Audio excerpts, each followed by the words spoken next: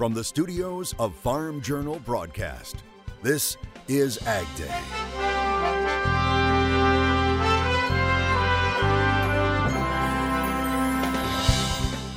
Building the farm of the future. The biggest question is, is this machine that we're standing behind autonomous? We head to the Consumer Electronics Show, where farm tech is increasingly becoming the talk. Show pig stolen. Hear what happened to one family and their prize-winning pigs, and what you need to watch out for as eggflation continues to be the story at the grocery store. I think about what our family could afford to pay for a cookie. I take that into consideration. We can't charge $5 a cookie. The impact it's having beyond the store aisle right now on Ag Day. Good morning, I'm Clinton Griffiths. It's no secret egg prices are high right now. Just how high? Take a look at this graphic from the Federal Reserve of St. Louis. You can see in December, prices hit $4.25 a dozen. In January of last year, they were $1.92 a dozen for grade A eggs. As Vanessa Yurkovich explains, the surge is having a ripple effect. In chilly Palmer, Alaska, the demand for chickens and their eggs is heating up. I was already sold out even before the egg shortage. I was selling everything I had. If you've been to the grocery store recently, you may have noticed fewer eggs and higher prices. Up about 11% last month on average from November, up nearly 60% in the last year. $11.49 for a dozen eggs in New York, $10.99 in Hawaii. I think it's ridiculous for it to be that much.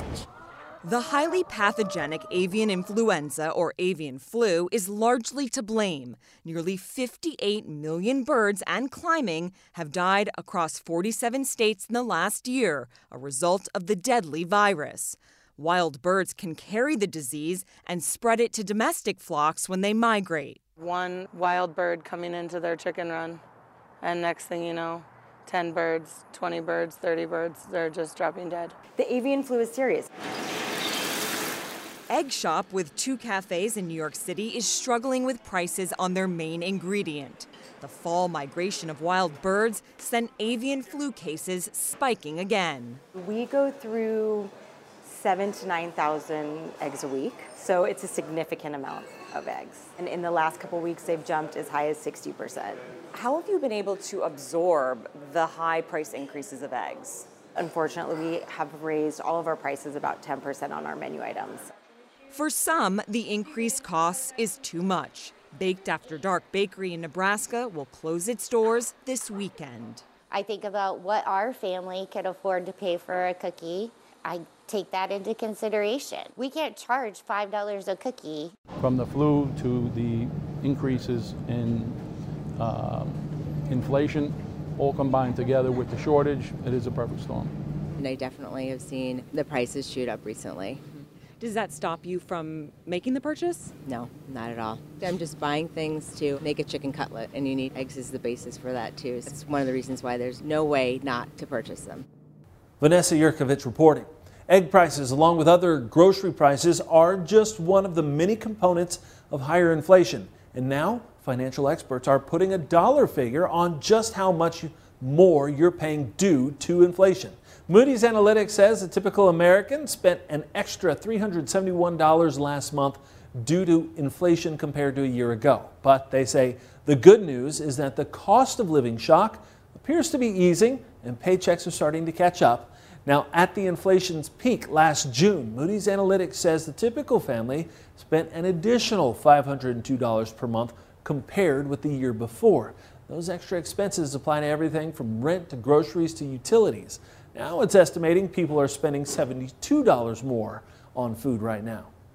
Some good news for a poultry producer in California that was waiting on feed, with millions of chickens at risk of going unfed. Bloomberg reports feed stocks at Foster Farms have been replenished. Now, we told you earlier this month about the situation involving Foster Farms, the Surface Transportation Board issuing an emergency order directing Union Pacific to deliver 5 trains of feed to the company based in Livingston, California.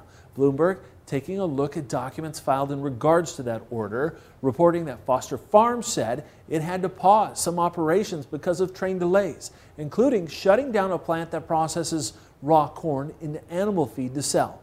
That was done to give priority to the company's chickens, which can start killing each other when they get hungry. Now, Foster Farms says at the end of last week, 6 trains loaded with corn were delivered following the board's action. The company processes about 1 million chickens a day, and it supplies retailers such as Costco and Walmart. Union Pacific is blaming weather conditions for slowing deliveries. Parts of Northern California remain soaked after another round of torrential rain and gusty winds hit the state over the weekend, leaving the area vulnerable to more mudslides and flooding. It's reported there have been more than 400 landslides in the last 2.5 weeks following a series of atmospheric rivers slamming into the state, bringing a year's worth of rain in a matter of weeks. But conditions are improving out west as meteorologist Chuck Heaver joins us with an update. Well, here's a look at your root zone. Currently, you can see out to the west, wow, it is wet. And no surprise with all of that rain ushered in by the Pineapple Express. Of course, in the center part of the country, still extreme drought conditions. And over to the east, not bad. Can you imagine over 20 trillion tons of water has fallen? And look at the dent in the drought. Late December, early January, and current. Things are finally looking up for California. The Sierra Nevada mountains already hit by 3 feet of snow, and more is expected. Check out the snow piles just over the Nevada border in the eastern Sierras. That's in California. This is downtown Bridgeport, the area. It's known as the East Gateway to Yosemite National Park. All that snow and moisture making a big dent in the state's drought conditions. California reporting the Sierra snowpack is now 120% of average, needed by April 1st. I'll have your forecast coming up in a bit.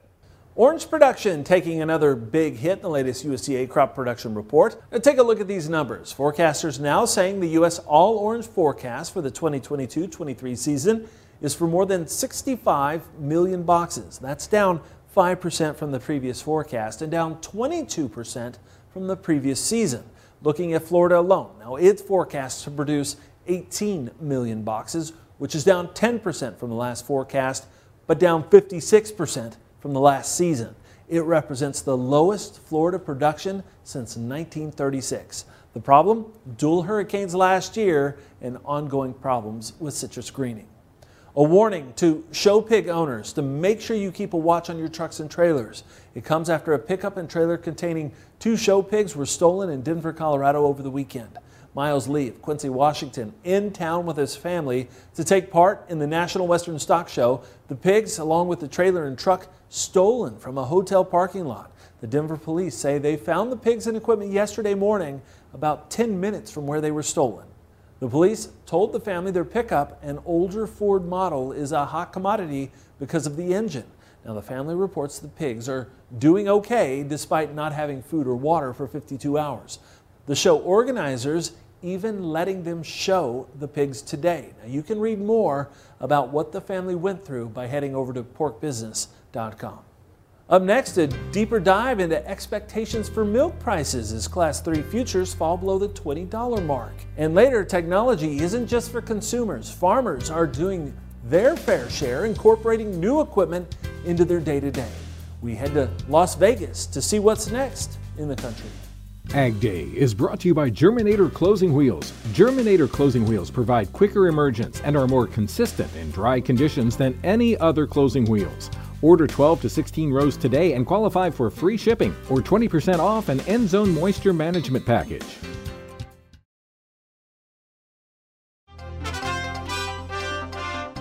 Joining us with markets this morning, Brian Doherty with Total Farm Marketing. And Brian, we've continued to see pressure here on this milk market, especially those Class 3 fluid prices. Talk about the fundamentals that are weighing on that market. Well, you've got sort of this trifecta is what you have since fall when butter prices peaked out. You've got demand on the as a worry to the marketplace. You've got a technical trend that looks down. All contracts now trading under $20 for the whole year ahead. But what you have, and confirmed this on the December report, you've got increased cows, you've got increased production, and you've got increased production per cow. So you've got efficiency, and you've got an industry that's responded to high prices. So the producer, despite labor issues and other variables they've had to challenge themselves with have figured out how to do more basically with less. And so you've got a downtrend intact, and unfortunately, we've got a weaker concern for the world economic market. Oceania prices were down. Global dairy trade was down this past week over 2%. So the fundamental picture is challenged, and so is the technical picture. So how much lower do you think these markets are destined to go? Well, the milk market historically is a market that if I had to teach economics, I would put a milk chart up and say high prices cure high prices, lower prices cure lower prices. We're entering into that zone given the input structure that lower prices will likely start to cure lower prices. But unfortunately, I don't know if we've got anything that's going to hold this market up over 19 anytime soon. So it looks like maybe 17.5. $18 should be our bottoming area. If we can get some support or corn prices move higher, you might see that market pick up back to 20, but I sure wouldn't look for a repeat of last year. We're looking at something in the mid to upper 20s. It just doesn't look like that's on the demand scale at all. Okay, so quick marketing advice? Stay short if you're short, stay hedged. I would continue to maybe switch out of hedges and look at put options to establish price floor mechanisms. If you wanted to forward contract milk, then maybe we forward contract milk, but then look to maybe pick up some out of the money calls. There are really no easy answers right here after the market's already made a move. So we're doing more or less damage control, but still keep a sharp pencil on the marketing tools. Keep talking to your advisor. Keep looking at ways to defend prices. There's no sign that the bottom is in yet. Thanks as much as always for your advice. That is Total Farm Marketing's Brian Doherty joining us here on Ag Day. We'll have more coming up. To discuss marketing strategies, call 800-334-9779.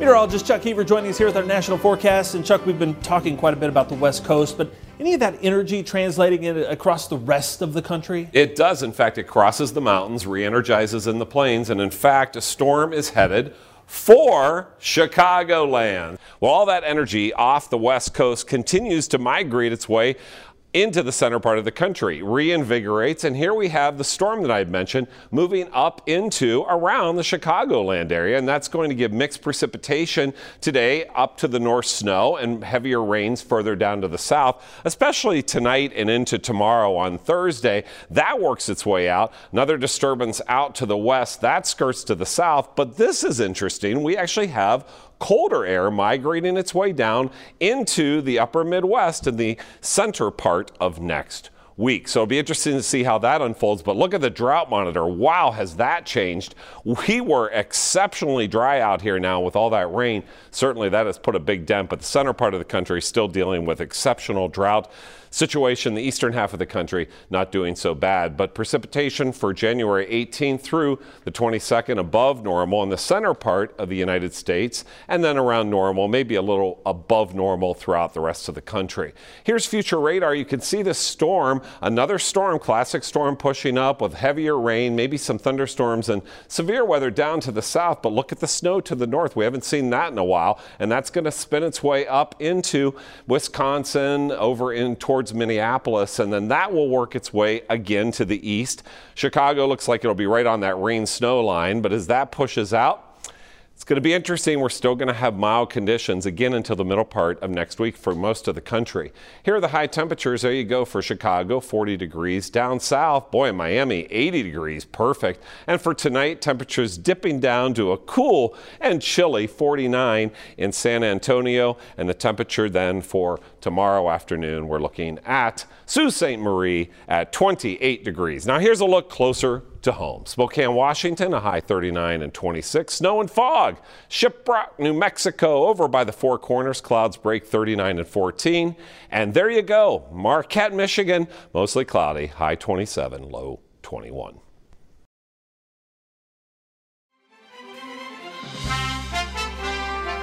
Weed Warriors on Ag Day is brought to you by Fierce, a pre-emergence herbicide with 3 formulations. Learn more at valent.com/fierce. Always read and follow label instructions. Sometimes dealing with weeds goes beyond the agronomy to the simple cost of it all.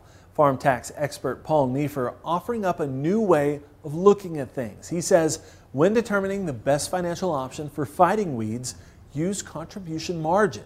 He says contribution margin is the revenues over how much you paid. So if you apply 4 different chemicals, each one would theoretically increase yields. But as you can see, the cost may help you decide which chemicals to pick.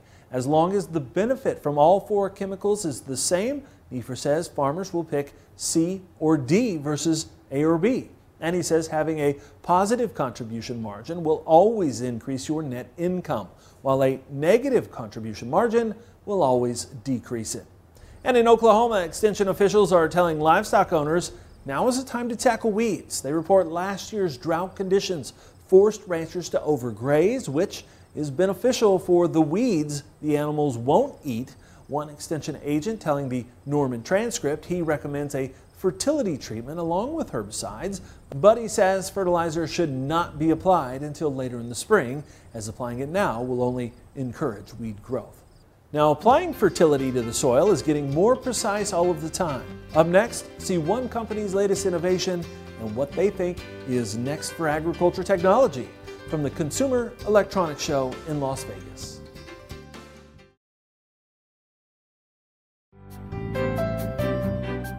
In the Country on Ag Day is brought to you by Pivot Bio. What if you had the nitrogen you need already on seed?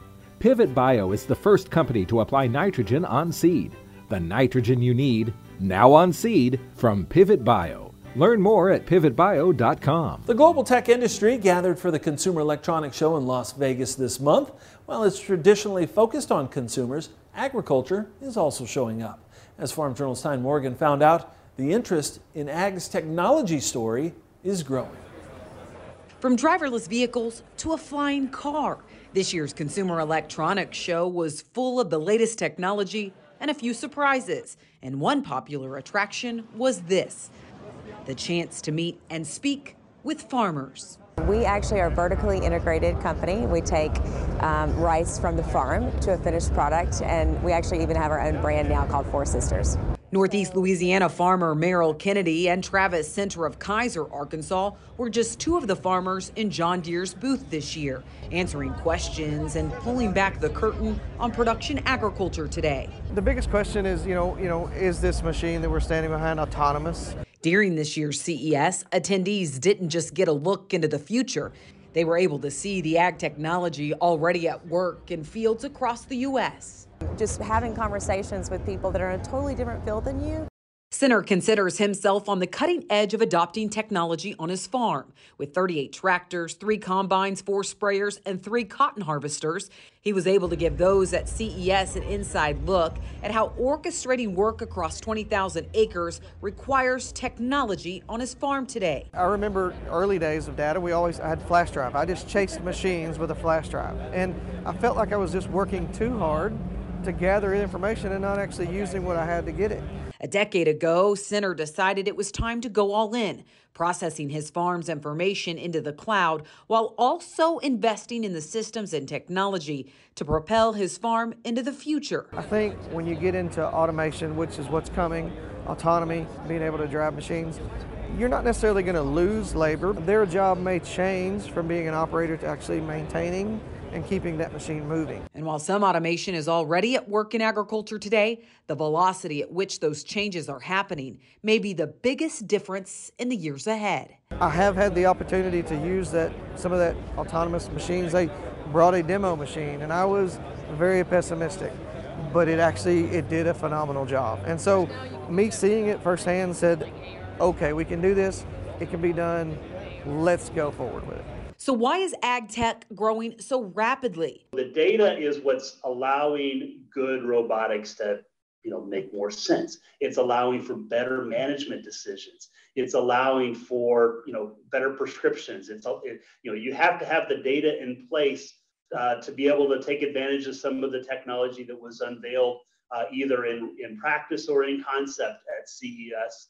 From artificial intelligence to robotics, CES showed the technology space is ever changing, and Kennedy knows the future of their family farm hinges on the ability to evolve along with it. For my kids, I have a 4- and 8-year-old, so if I feel like I can do something that's meaningful, bring value to them, future generations to come, preserve the land, that's what it's about. The biggest surprise during the Consumer Electronics Show, just how excited those consumers were to meet real farmers. A low-tech, high-touch opportunity for the industry to show off its positive impact on the world. All right, thanks, Tyne, and that's all the time we have this morning.